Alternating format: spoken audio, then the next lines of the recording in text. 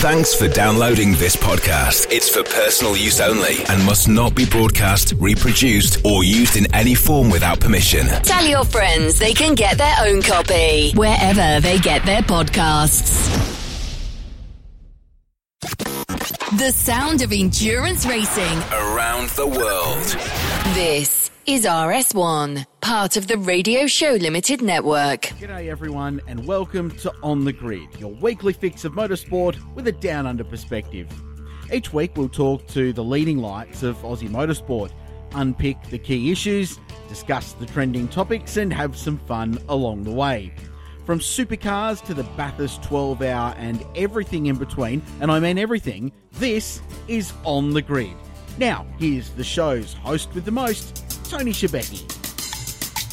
G'day everyone and welcome to another episode of On The Grid. Thanks for joining us for another week. First of all, Formula One returns to its spiritual home, I suppose you could call it, in Monaco for the Monaco Grand Prix this weekend, and Dale Rogers has all the news. G'day Dale. Tony, hi. Formula One returns to probably its most iconic venue this weekend in Monaco, where we look at the Monaco Grand Prix playing out this year in front of only 7,500 spectators allowed into the venue. Now, how that will play out with the people in the hotel balconies and the yachts, I guess, is yet to be seen. But a fantastic track to watch these cars on, around the swimming pool, down through Mirabeau, around the Casino Square. It is a fantastic track. Interestingly, I guess if you fronted up today and said this is the sort of track we want to build for a new Formula One circuit, you'd be laughed out of town. But it remains there for what it is. It really is a fantastic place to race and see these cars running. Red Bull certainly will start favourites, and as Toto Wolff said this week, Monaco puts the fire under your ass, and that's probably exactly what Max is going to need this weekend to stave off the Mercedes. He'll also need his teammate Sergio Perez to step it up, who really has left him a little bit in the lurch in the last couple of races, particularly in Spain. He's taking Perez time to get in train with this Red Bull this year. Not an easy task. Let's have a look at the drivers that moved this year to new teams. Sergio Perez definitely with great credentials, and it really is taking time to settle into this car. Carlos Sainz doing a fantastic job at Ferrari, although Charles Leclerc really is one of the standouts of the year. Australian media like rubbishing Dan Ricciardo's performance. I think it's pretty unfair, really. He's doing a good job and really drove a very, very solid race in Spain to lead home his teammate, and has out-qualified Lando so far this year. And that leaves Sebastian Vettel. Who would have thought we'd be saying that Lance Stroll would be belting a four-time world champ? So Vettel really struggling in that Aston Martin this year. Other things of interest, Tony, this weekend, Williams will start their 750th Grand Prix. Probably a bit sad that the Williams family won't be there to actually witness this or play no partner, but it's great that the brand is there, and 750 GPs is a milestone. Really a great milestone for the team, and let's hope that they can continue their drive up the grid. And McLaren launched a fascinating Golf retro. The car looks fantastic. Really great to see retro liveries in Formula One when they pop up, and this is a great one for McLaren to do. So congratulations to Zach Brown and the guys.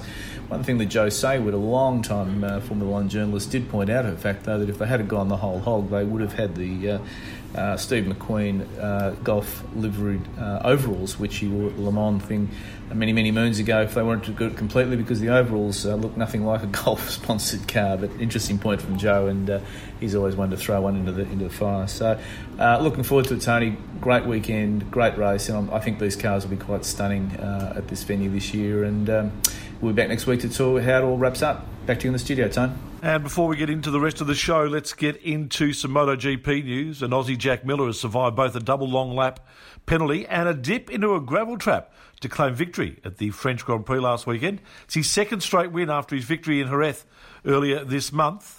Miller also became the first driver in MotoGP history to receive a double long lap penalty and podium, let alone win, at an event. Although the race start was dry, it quickly began to rain, causing many riders to crash off and go wide throughout the race. Miller himself was helped by race leader Quartararo, also netting a long lap penalty for pulling into his teammate's pit box in a pit stop. Miller eventually finished ahead of teammate Johann Zarco, with Quartararo in third. Current championship runner-up Francesco Bagnaia finished fourth the next race, scheduled to be held in Italy on May 30. Well, the last time it was this good to be a fan of US open wheel racing in this part of the world, every year we'd head up to the Gold Coast and a massive party would break out amidst an IndyCar race. It was always good times. And while we don't have the race down here these days, things are pretty good. As well as having every race on live TV again, Willpower remains awesome. Scott Dixon looks like he'll be winning races well into his 70s or 80s. And a young bloke called Scott McLaughlin is doing incredible things just a few races into his IndyCar career. To help us get the lay of the land, we're joined by a very special guest who I know loves a bit of Aussie action as well, from Racer.com, the Marshall Pruitt podcast. It's the man himself, Marshall Pruitt, all the way from California. Hello, mate. How are you? Holy cow, is this crazy? I'm great, brother. I'm great. It saddens me, though, to realize it's been, 10 years since I've seen you in person or whatever. Yes, it's been too long.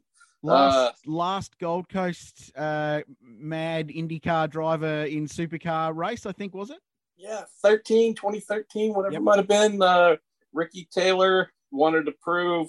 He got confused. He heard about the whole we're down under thing, said, so does that mean I need to put Gary Rogers' car on the roof at the start? Hey, that one didn't quite work out, but he and Hinch had one heck of a yard sale out back of the garages. Didn't they? They were incredible race meetings. What's your immediate reflection on those events in particular, without delving into the IndyCar stuff that happened before it? Just beauty. Seriously. Being able to, look, you and I live fantasy lives. We get money to either flap our gums or go tappity tap on a keyboard or whatever. Just talking about, writing about, living fully immersed lives in motor racing. It's not real, okay? There's no semblance of, oh boy, I'm so tired. I had such a hard day of sitting on my behind and come on. So when we also, on top of that, get to go to the mountain or go to the Gold Coast or go name the place where you go, this is fantasy stuff. That was very much my 3, 4, 5, however many visits down under, with Bathurst thrown in there for all the Gold Coast 600s while the IndyCar drivers were involved. It was just so much fun. And I'm fortunate to have been born and raised in Northern California here. So we have lots of beauty and greenery and, the coast right there. So all that wasn't totally unfamiliar to me. But having this amazing motor race set right next to the beach. Yeah, we got Long Beach. I've been going there forever, crazy. I got to admit, if both were equal distance drives, I hate to sell out my own people, but I'd be going to the Gold Coast. So, just wonderful. And then stupid, the obvious thing, but, the friendliness and the warmth and the passion and just all the things where you go, every single aspect of how Australians go motor racing. And I don't just mean the folks in the paddock. I mean, probably by and large, the folks sitting on the hills, in the grandstands, whatever. There's just a cheerfulness and a joy there that I don't know if I find that at every American motor race. So anyways, brother, I just have a big dumb smile. It's also probably due in large to the jet lag too. That was kind of fun. So I'm a dopey person to begin with, traveling to a whole different hemisphere. And I think I was especially garbage, but man, had a lot of fun. We need to get you out for Bathurst 12 hour at some point in the future when the world rights itself, because that's something you need on your bucket list. There's an event. I love the way you phrased that Gold Coast event. That a commentary colleague of mine called Wade Ornger, who's a famous voice here in speedway racing in particular, but he'd get the call up every year to come and do that race for the circuit big screen coverage. And there's an event at the end of every year where all the graduates from high school go and party, basically, to celebrate the end of their schooling career. And it's called Schoolies. And it's incredibly notorious and lots of drunkenness and parties and the things that 18 to 21-year-olds do when they're finished school. But Wade dubbed the Gold Coast event Schoolies for Grown-Ups. That was that event. And it still retains much of that element, that feeling, especially in recent years. And we've missed it last year, and it's back at the end of this year as the final round of Supercars, which is going to be amazing. Anyway, to the reason we got you on the show in the first place, IndyCar racing. It's been a remarkable season. We're 5 races in. We've had 5 different winners. The Youth Brigade are doing remarkable things, but we've been trying to put on the show into context the effort that our mate Scott McLaughlin has been producing week in, week out in that amazing PPG Chevy for Team Penske. And I didn't think there's anyone better than you to try and help us explain what he's achieved so far pre-Indy 500 than you. I'm just keen on your thoughts on the kind of impact that young Scotty, who's been so incredible here for the last 4 or 5 years, what kind of impact he's made in his short 6-race IndyCar career. I sent Roger Penske a note and said, the guy's a total failure. I'd cut bait right now. Kidding aside, holy crap, Crazy, what is going on? We've got this guy who has no right to be as good as he is, knowing the massive gap in performance, experience, vehicle type, truly. And I'm not saying this because you're a friend and we're talking about one of our mutual favorite drivers, that being McLaughlin. Just strip any partiality from this. Let's go full impartiality and say neutral guy. He's from Belgium. Let's pretend he's from Belgium. It'd be unfortunate, but let's pretend he's from Belgium. Hadn't been in supercars. Maybe he was racing GT3 class somewhere in Europe, whatever. Might have been a champion in that GT3 series. To think that a guy who'd done, I don't even remember what the number is, but I don't think you could count them on both hands, the amount of Formula Ford races he did, whatever the number was, minuscule by comparison to everything he's done in tin tops with a roof over his head. Virtually no open wheel education. The counter argument here is, say, a Robert Wickens, right? And, one of the great internet trolls took me to task for this. I wrote a piece just talking about how what Scott is facing in this transition from V8s to IndyCar is unlike almost anything we've seen. You're going from where to where with no intermediate steps. You're not spending a year in Indy Lights or nothing. What? And I said, we can't compare this. Not even Robert Wickens. And someone took me to task saying, oh, hey, there's another sports car guy like Scotty who's done this. You can't discount Wickens. He spent whatever the number was, crazy, 7 years in DTM. So true. And this guy won when there was a point where there were kind of dueling steps directly below Formula One. Had F3000/GP2, now it's F2, and the World Series by Renault 3.5 category.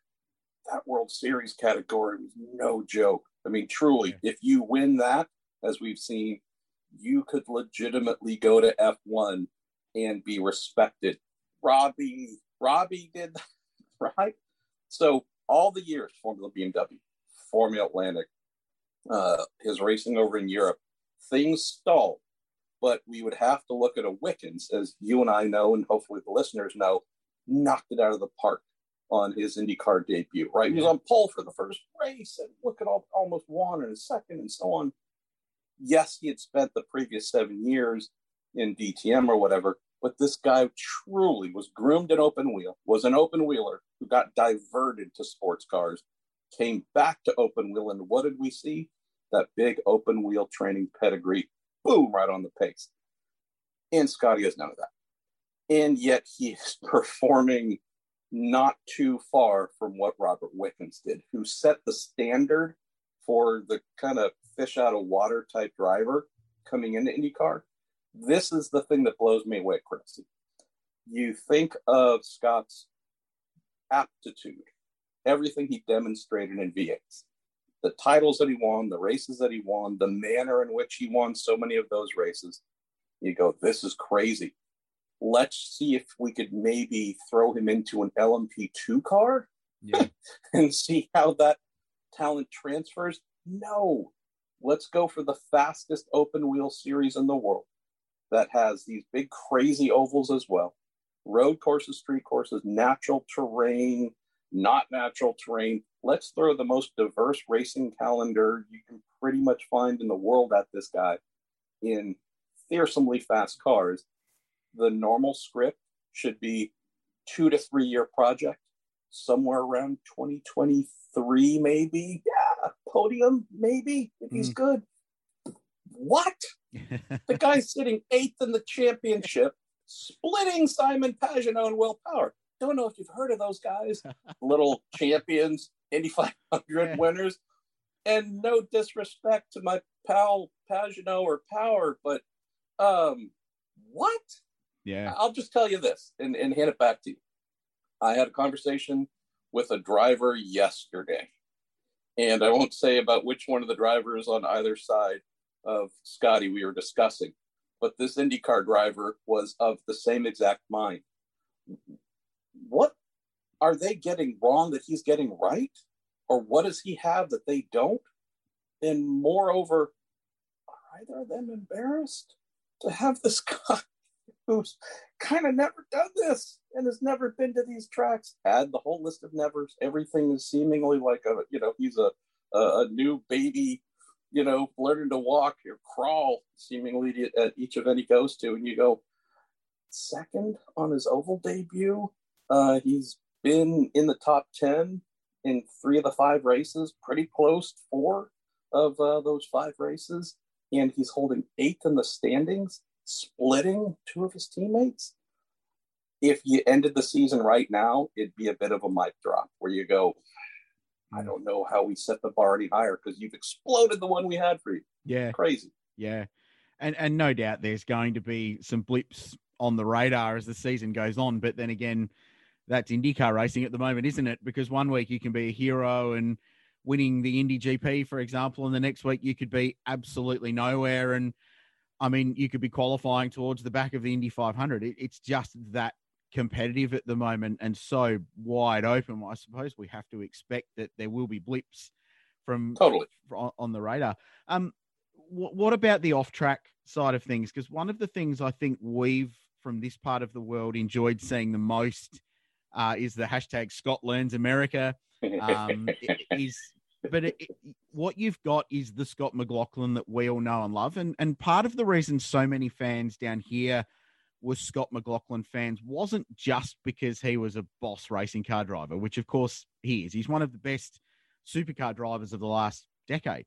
But it was because he was just the everyman. He was the down-to-earth, funny dude who would drop F-bombs on live television when he beat Whincup in the Volvo and would celebrate with brilliant skids at the end of a race, or would show his raw emotion when losing a championship in the final round, and took us on the journey of bouncing back from that and everything he went through. And you know all those stories as well as I do.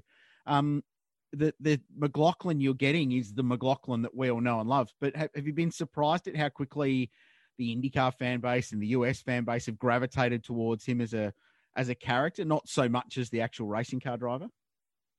I'll take both sides of that, Crailsy. So not surprised at all. Having followed him in V8s for a while, and I realize it's the Australian Supercross Championship, I'll always call it V8.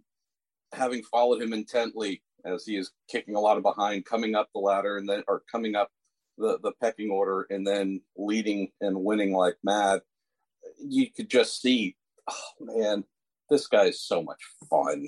He's just a blast as a person, and he's an amazing race car driver. So I was really excited for him coming over because I thought his personality is going to fit so much of how some of us in America live our lives. Like, hey, this is kind of the land of milk and honey. Like, we're pretty, if you're grumpy, it's on you. It's your choice.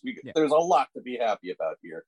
This guy seems wired to really get it and get us. Obviously, being married to an American didn't hurt, but I just thought he was going to fit so well, and he has. The thing we didn't know is what kind of weird, funny ways is this going to manifest. Oh, Bed Bath & Beyond. Yeah. Oh, boy, he loves this bizarre giant store that sells a lot of things that would apply to its name and many things that have nothing to do with Bed Baths or Beyond. But just this, you guys are kind of crazy, and I'm just going to buckle in and enjoy the ride and document it and share it with you, how I see you in your world, but also document it for my many fans and friends back home down under. I think that's been brilliant. I will share this. It's a bit of a criticism, and I don't know, I'll get calls from whomever at Team Penske if they don't like it, but that's fine. I think Scott is bringing something to Team Penske on the IndyCar side that it has lacked for many years, especially since Helio Castroneves was a full-time IndyCar driver for them. With Helio's departure, left a bit of heart and soul.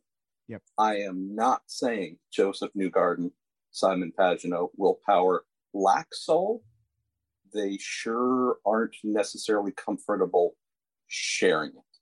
Yep. And so if we're talking about a driver at Team Penske's IndyCar program that I'd say, Crailsy, almost anybody can connect with, Scotty filled that void. Joseph, for example, hilarious, sweetheart of a kid. I mean, truly, love him to death, have forever. Bit of an introvert, right? Very measured and controlled about what he lets the outside world see. His choice, not like that he's the first athlete who has chosen to lead his life that way, but you know that there's some walls put up and it's intentional. Yeah. Okay, got it.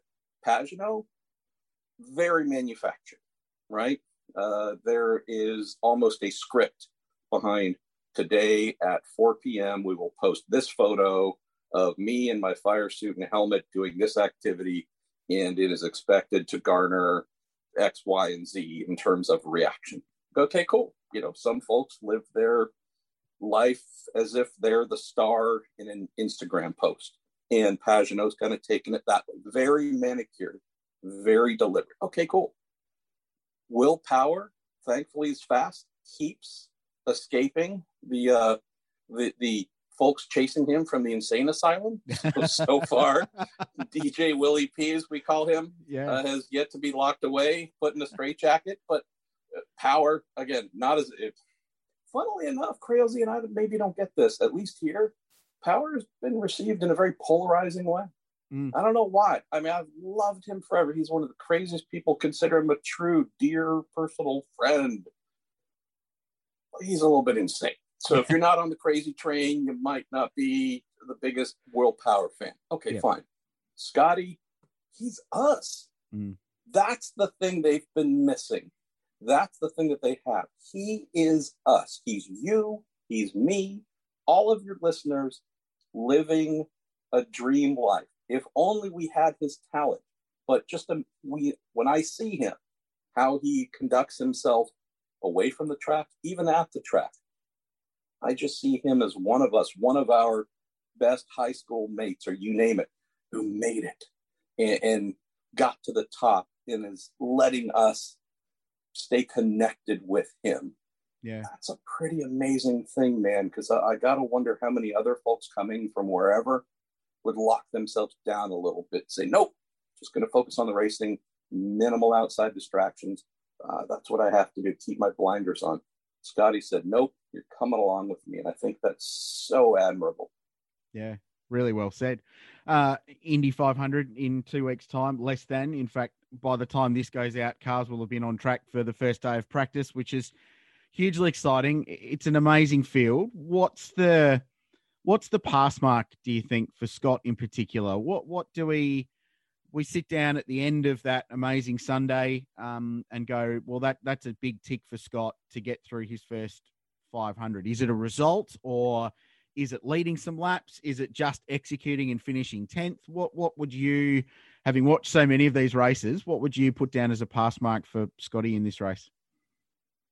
This might be the first race of the year, Crailsy, where I would be super happy for Scotty to get to the end of the race and not really have a number in mind of where he might finish in the field at 33. Yep. There's no question that he's going to be one of the 33. It's one of those weird events where even though he just kicked a lot of behind at Texas in both of the races, big, fast, scary, ballsy oval, right? I mean, it is no joke. Even so, different style of racing there. There's not much racing that takes place in the corners. It's a lot of trying to get by one another coming out or heading into. Indy, there's still a lot of that, don't get me wrong, but the corners matter. And there's not only the width of the track, which is greater than he experienced at Texas, but what Scotty hasn't experienced is the manic 15-car pack and some drivers who are possessing of greater skills than others, maybe some who have firmer grasps on willpower to live than others. There's some crazy moments. There's also some, jerkish behavior as well, where you go, yeah, you could cut across my bow, take the air off the front of the car, and send me into the wall, or, have me come really close. Do you do that? Do you not do that? It's those kinds of things where I look at Scotty and say he's going to get a lot of practice. He's going to get a lot of running in packs and toes and doing a lot of things.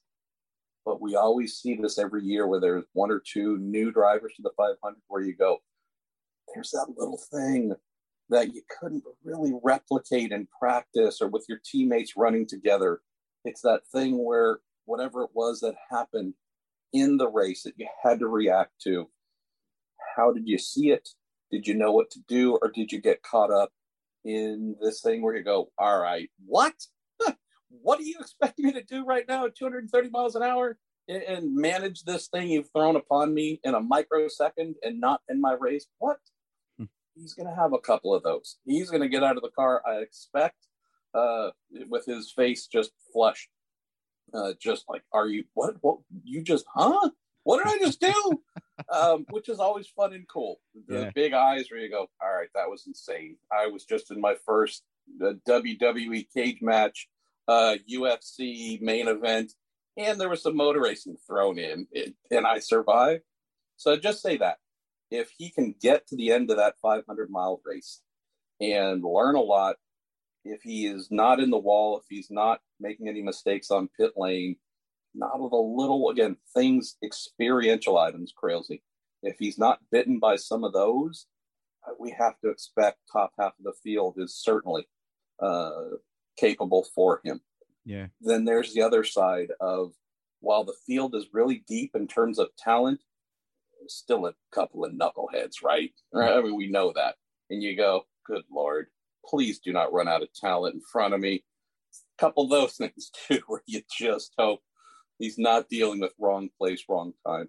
So it's this weird thing of like, hey, how do you think team so-and-so is going to do at the 24 Hours of Le Mans? And you go, you're wanting me to predict a 24-hour race. Okay. Me 23. Yeah, I'll give you something right now that's going to be totally wrong. Please don't bet money on it, because when you get put out of your house, you're going to come after me next. But kidding aside, we know the team's going to be good.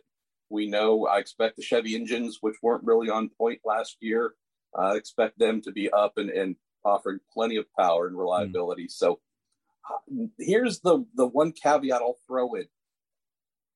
What is the one item that has defined Scotty's season to date that sets him apart from almost any rookie I've seen in so long? It's his intelligence. He is so smart. And from that intelligence comes this work ethic, this study habit, this constant simulator work of his. He's not just kind of we got a couple drivers who, you just hope they spell their name the same way twice. Can't necessarily guarantee that's going to happen. We got a couple dummies out there. We've got some reporters here that are dummies too, so I can't really cast too many aspersions. But Scotty's intelligence, his ability to read a situation and absolutely make the right call, the perfect decision on what to do, to study like mad, look at a bazillion hours of in-car footage and this and that, and pick Rick Mears' brain, talk to his teammates. I would think discount however many laps he will have turned before the race. I would feel very comfortable saying I think Scotty's going to be one of the most studied rookies to ever compete in the Indy 500, because that's who he is. That's what's made him so successful. He is exhaustive in trying to fill any little gap he finds in his knowledge, in his game, you name it.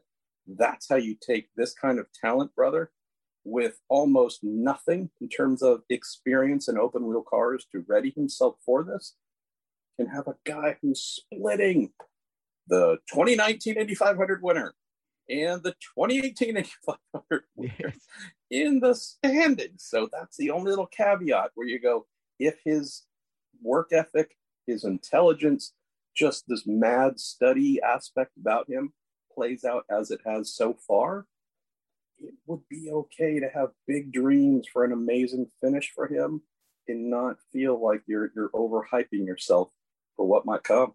Yeah, it's truly remarkable, because we attended the 100th running in 16, and on the Thursday, which was rained out, we just found ourselves wandering around Gasoline Alley, and the first person we bumped into, it was one of those strange sort of sliding doors moments when the last person you expect to see is someone you saw in a supercar paddock the week before at Indianapolis.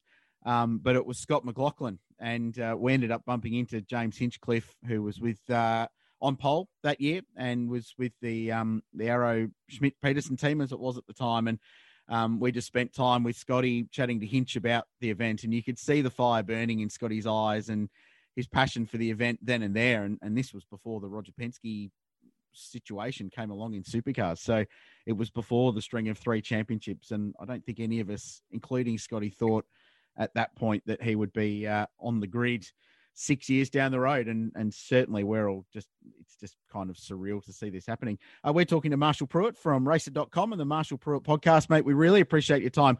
Last one for you. It would be remiss of us not to get just a bit of an IndyCar health check. Where's the series at into the second sort of year of Roger Penske's ownership? And certainly from an on-track point of view, it looks awesome. The product's been amazing. 5 different winners from 5 races. The field is deep. It's very competitive. Where's it at behind the scenes, and where's it potentially going, do you think, quickly in the next couple of years? I am incredibly encouraged, mate, with what Roger Penske and his organization have done. From the business standpoint, they have added security where I don't want to say it was lacking. I'm not saying the Holman George family, who owned it for half of its existence, the Indianapolis Motor Speedway and whatnot, not saying they brought instability, but it was a family-owned business, a multi-generational business. And as the older generation is passing on and whatnot, handed to younger generation, what are they going to do? Are they going to hold on to it, sell it? Again, some of the things where you go, would you invest in that stock? Maybe not while it's going through a lot of transition at the boardroom level. With Roger and company in charge, we can remove that from the equation and say, yes, you can auto manufacture A, B, C, and D. Invest in us as we go to a new motor package, hybrid package in 23. Do some other things. Hey, you have this bedrock foundation of Roger Penske there with the series and the track. This is something you can invest in. So that, from that aspect, you've got a lot of really happy people. The one area that I'm hoping receives a bit of a fresh pair of eyes, what comes to mind, Crailsy, when you think of Roger Penske, Penske Corporation, not the racing side so much, but just more the business empire? It isn't marketing and promotions, right? It's not, oh, yeah, I can remember those ads. The jingles and the this and the big campaigns that made me want to invest in this or that. That's never really been the massive part on the business end. And so we know on the racing side, they've had some amazing, we can probably the mental Rolodex of all the different liveries and sponsors over the years from so many cars, so many series have been in. That's amazing. This isn't putting great logos on cars.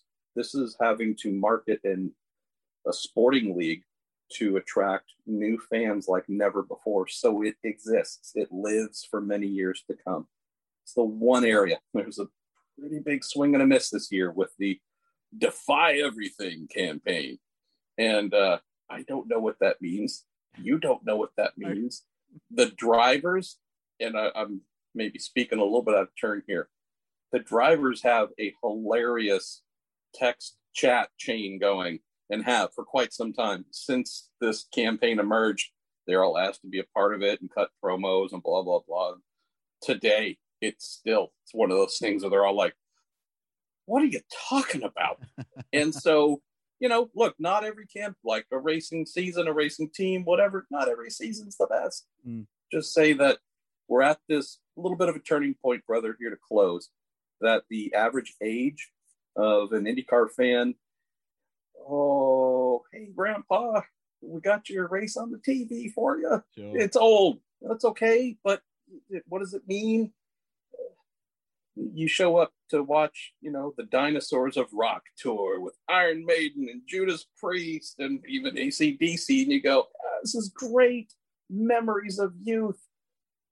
Don't want this to be the Memories of Youth racing series, though. Yeah. Especially when you've got so many amazing young drivers, and even some of the old Lions like Dixie saying, nope, you're not taking this from me, you little farts. I'm going to be the champion forever.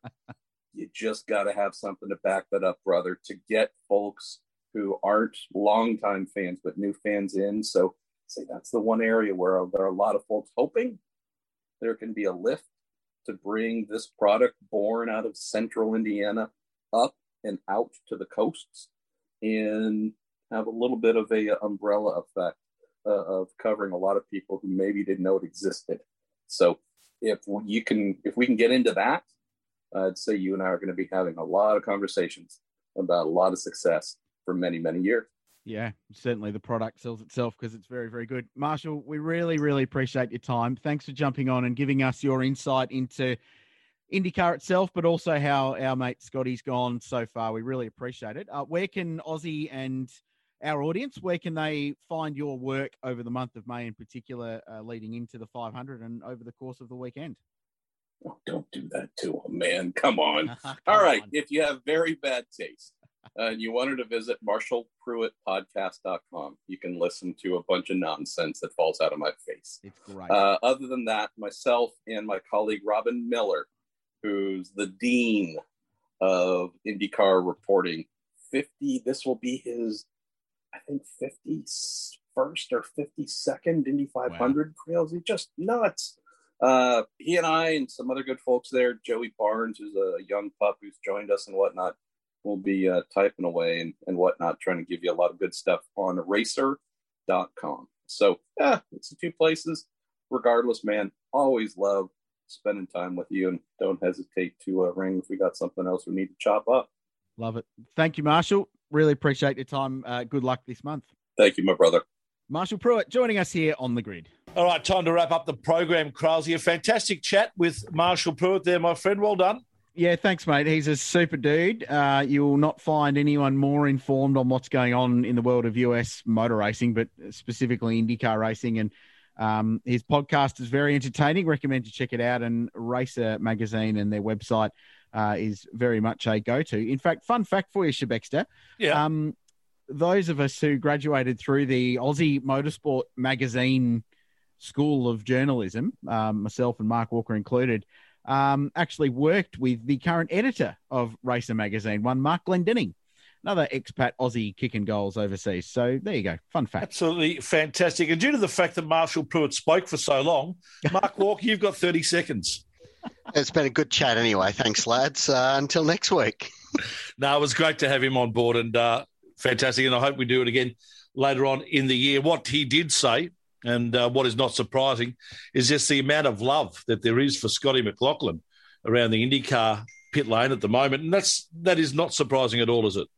No, it's not. And I think just the way that he's ingratiated himself within the community over there is outstanding. And just with his personality and one that's been matured, I think, over the last couple of years with a bit of Roger Penskeization with the corporate stuff that went on during his time with Shell V-Power Racing. But he's still the same Scott McLaughlin that we've all got to know over the last decade or so racing here. So cool story. Gets better and better, and heading into the month of May, it's going to be fascinating to see how he goes in the biggest race of them all.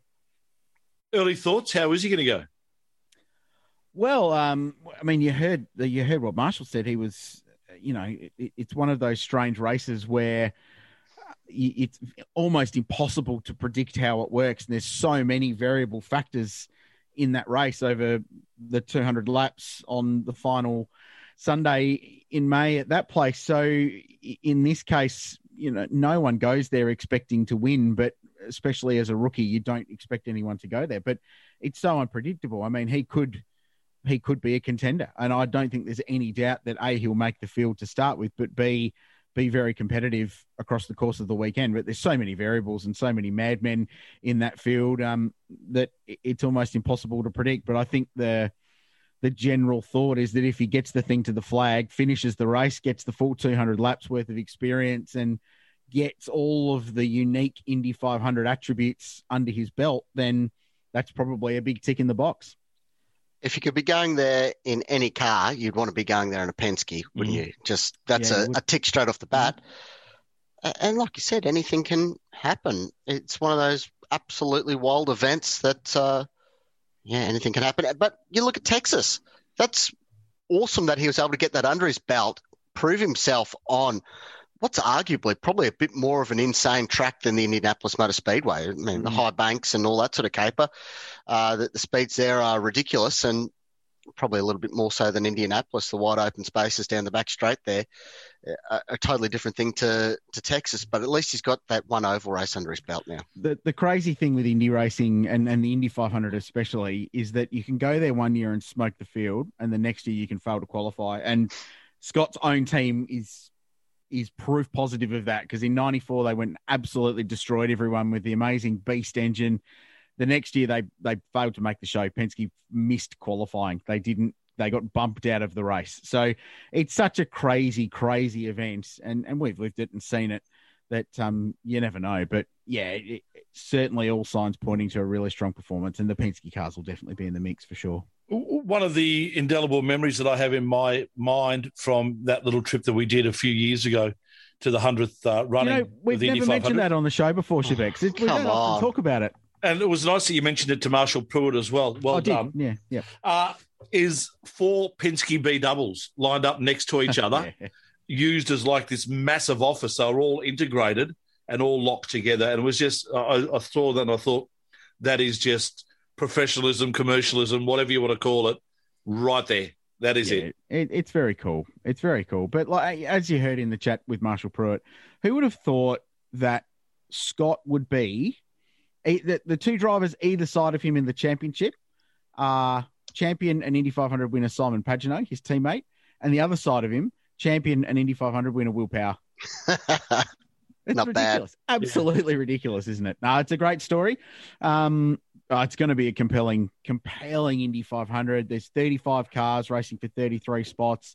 There's going to be some bumping, which is cool. So qualifying day this weekend, which we should get live on Fox here in Australia and KO streaming as well. It's always a cool show to see how fast they go. They crank the boost up, so somewhere in the 230 mile an hour range to get pole for that race. And then they work their way through to carb day and then the race start itself. It's one of the great spectacles, and 45% capacity, I think, as well at IMS, which is cool. Good to see fans coming back to that place too.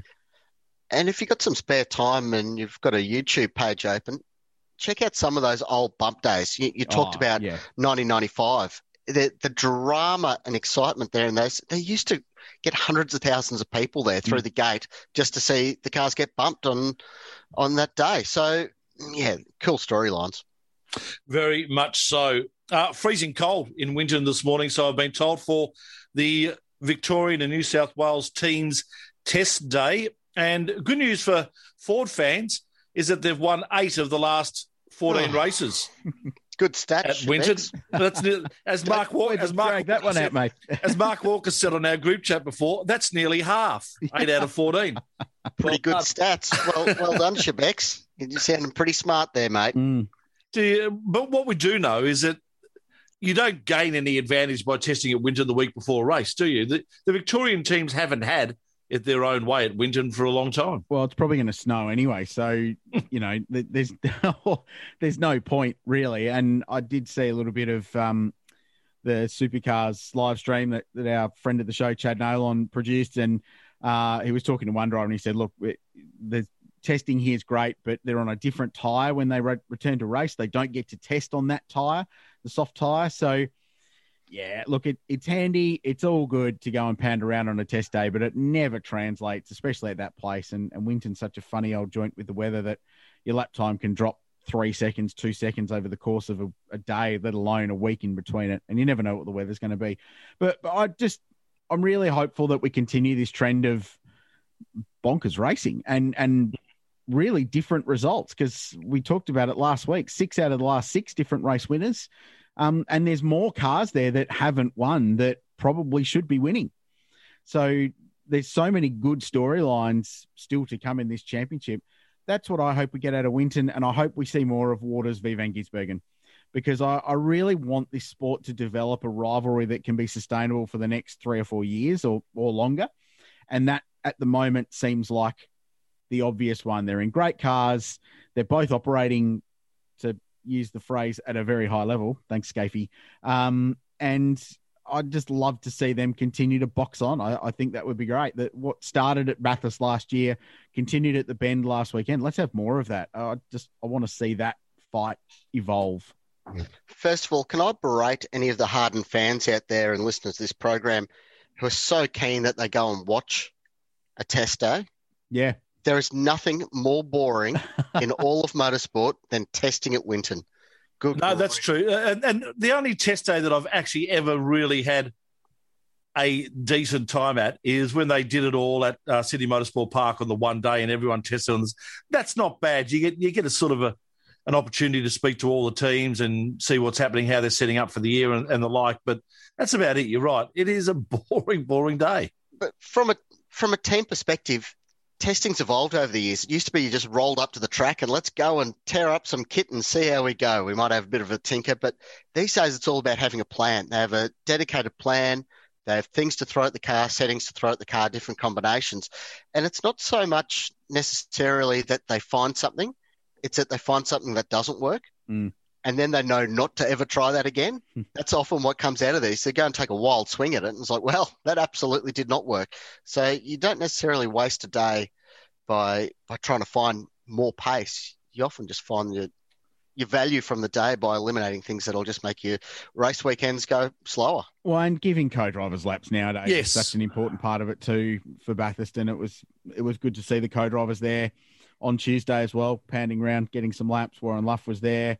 Dan Fiore was there running with Todd Hazelwood. So yeah, that's another part of it now.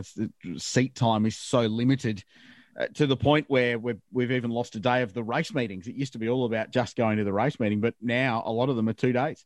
So you lose that co-driver session, you lose practice 3 or whatever it might be. So yeah, in that respect, they're interesting. Perhaps not the most compelling viewing when you're there, but if you're on the tools and working around, they're all right. I think it's that 3-hour drive to Winton as well. That's part of the problem, no doubt. Yeah. No 2.5 you can do it in, legally. Can you? Oh. Yeah, Can just. Really? If you don't stop at the service station halfway down that Shell to get a pie or something or an egg and bacon roll. You got a bit of unlimited speed limit highway at the west side of Melbourne there, Shebex. You're taking your life in your own hands in stopping and getting a pie there. Jeez. That's very true. Hey, we should also congratulate DJR and their association with Formula Ford. It's fantastic to see opportunities like this be given to the future of Australian motorsport, and the news announced in the last day or two that some lucky kid, and we'll say kid because the majority of the kids that are driving, people that are driving Formula 4 are kids, just coming out of karts, will be given an opportunity to bang around in a Mustang at the end of the season. So that'll be great. Yeah, well done to the good Dr. Ryan and the team there for putting that prize up. It's not an insignificant prize at all. It's great, little carrot at the end of the stick interesting times for Formula Ford to see what happens there. And there's some movements going around with Motorsport Australia about perhaps bringing back some of the status of that category. What? Hey? What? Oh, I know. Yes. Amazing, isn't it? There's been meetings and everything. And returning it after the blip on the radar that was Formula 4.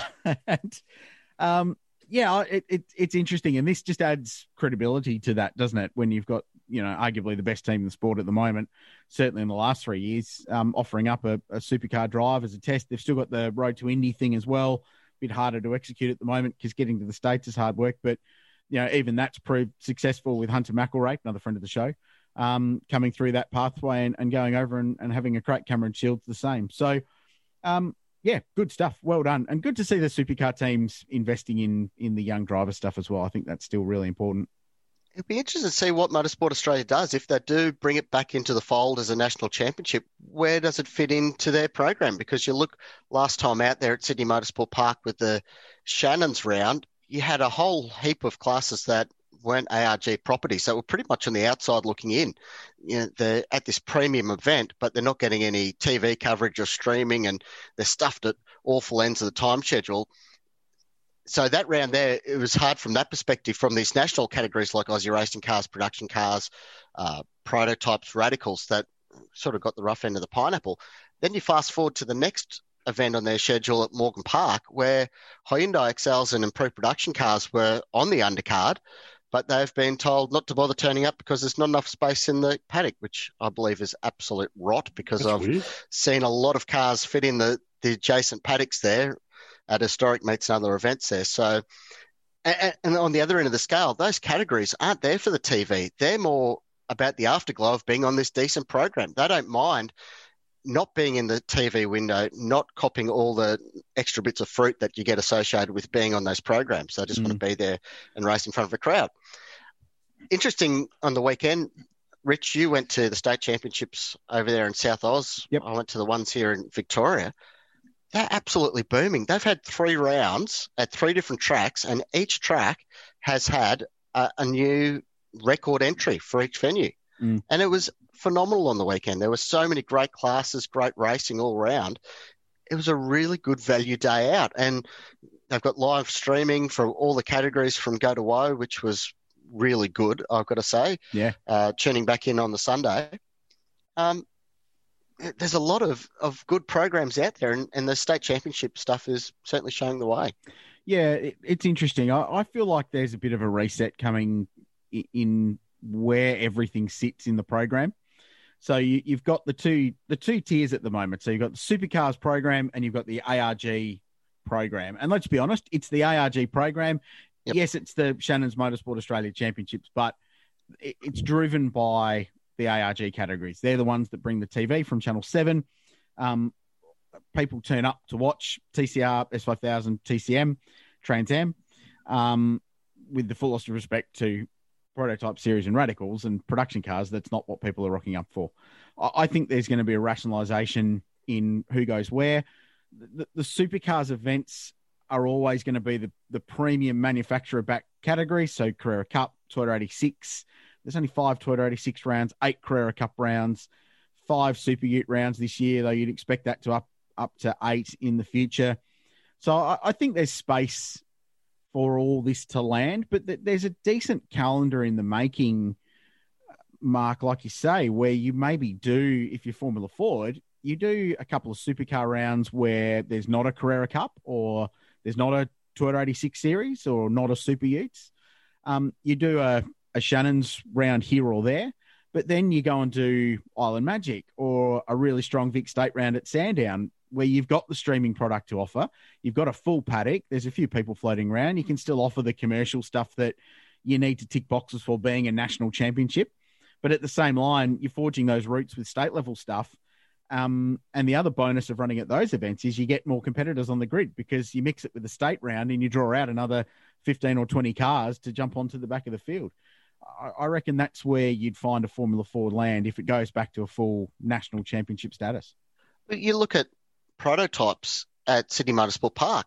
They were shafted. They had no good track time and no good TV, and they turn up to Winton and they're one of the decent supports there that's above XLs in the pecking order. It's actually a pretty good undercard at Winton. Yeah.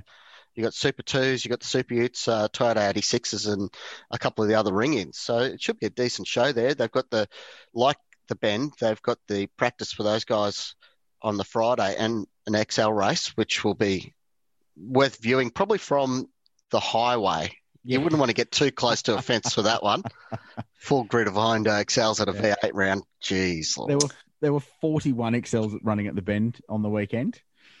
Just ridiculous. And we should say congratulations to TRT supported driver Asher Johnson for winning the round. Bit of pressure on Sunday. Some good fights, but the beer car won. Outstanding beer and schnitzels. And there is more coming on that, by the way. Good. Plans are underway. Excellent. And before we wrap up, boys, while we're talking about young drivers coming through and the like, we've got an article or a series of articles coming up on the run home. He started again. The race talk. The race talk. So I don't want to say TRT because there might be people listening who don't know what TRT is. So the racetalk.com. We'll give you the hot tip right now. TRT, the race talk. Exactly. So, that's what it is. For future reference, you've now been told. That's what TRT stands for. Doesn't mean I'll get it right again, but I'll take over if you like, Shebex. Please do, mate, because I've totally botched that up. For everyone involved. So we're looking for Australia's most underrated racing car driver. There are so many good drivers out there that either no one knows about or just a few people know about, but don't have. They're not in the top tier. They're not the elite level, but they perhaps could be. So we want to find who that is. And just off the top of my head, there are a couple that spring to mind. So one I was thinking of today, Tim Lay. Tim Lay is an outrageously good racing car driver. And at the Bathurst 6 Hour, he was going toe-to-toe in identical machinery with Shane Van Gisbergen and matching him for lap time. So, but if you put together a list of the top 50 race car drivers in Australia, he probably wouldn't make it. So that, for me, is the definition of an underrated racing car driver. Brad Shields in TCR. He's another one. I've seen him at the Bathurst 12 Hour in an AM-class GT3 car setting the same lap times as Chris Meese in a factory-backed Audi or the guys in the Porsche. There's another one. There's a few like this that we want to find out what the top 10 list of underrated drivers are. So we're talking about guys who just never made it to the top for whatever reason it might be. Not necessarily haven't made it. There's still a chance they may make it. As of yet, though, they haven't made it. Well, yeah, for sure. Yeah. For sure. Like, no one's going to say that Shane Van Gisbergen is underrated or Chaz Mostert. I would argue that a Brody Kostecki is not underrated because he's been on the Supercar podium. People know what he's capable of. He's shown that now. So that, in my definition of an underrated driver, he's not there. Well, what about Hazelwood would be the same. Nick Percat, not underrated. They've proven themselves. They've shown their capabilities. Yeah. Well, what about a Jordan Cox? I mean, we know what he's done in TCR and pre-production and whatnot over the years, but what could he do in a supercar? Yeah. I think the argument is if you put them in a 888 Commodore or a DJR Mustang, will they be at the very front of the supercar field? I think that's the judgment on how you have to look at it. Or an IndyCar race or a Grand Prix, whatever it might be. That's sort of how you go. Would they be a superstar at the elite professional level of the sport? And if you believe that they are, but they're not there yet, then that to me is being underrated because people genuinely, you haven't shown what you're capable of behind the wheel, which I think means you're underrated.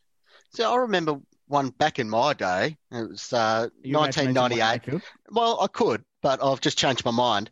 Another guy up there in Queensland, Ron Lang, he used to race in Geminis. No one's ever heard of Ron. He's up there drifting away still, doing his thing out at Archerfield Drift Park. But in the Geminis, he had no money, like literally no money. He drove the tattiest old-looking piece of rubbish car. But if there was a wet race, he'd win it by half a lap. Yeah. You know, there'd be guys out there like that who don't have any coin, but have just ample ability. Who are they? Yeah. Could talk about them. Yeah. I grew up, looking forward to it. I grew up going to Malala, watching the touring cars, and Mark Poole on his day was was really, really gun race car driver, but never had good machinery. But a couple of times he got himself into a really good car, and when he'd rock up at Malala, where he'd be able to do lots of testing, and he got on the same Bridgestone tyre as the HRT cars, and he was in the top 10, if not more.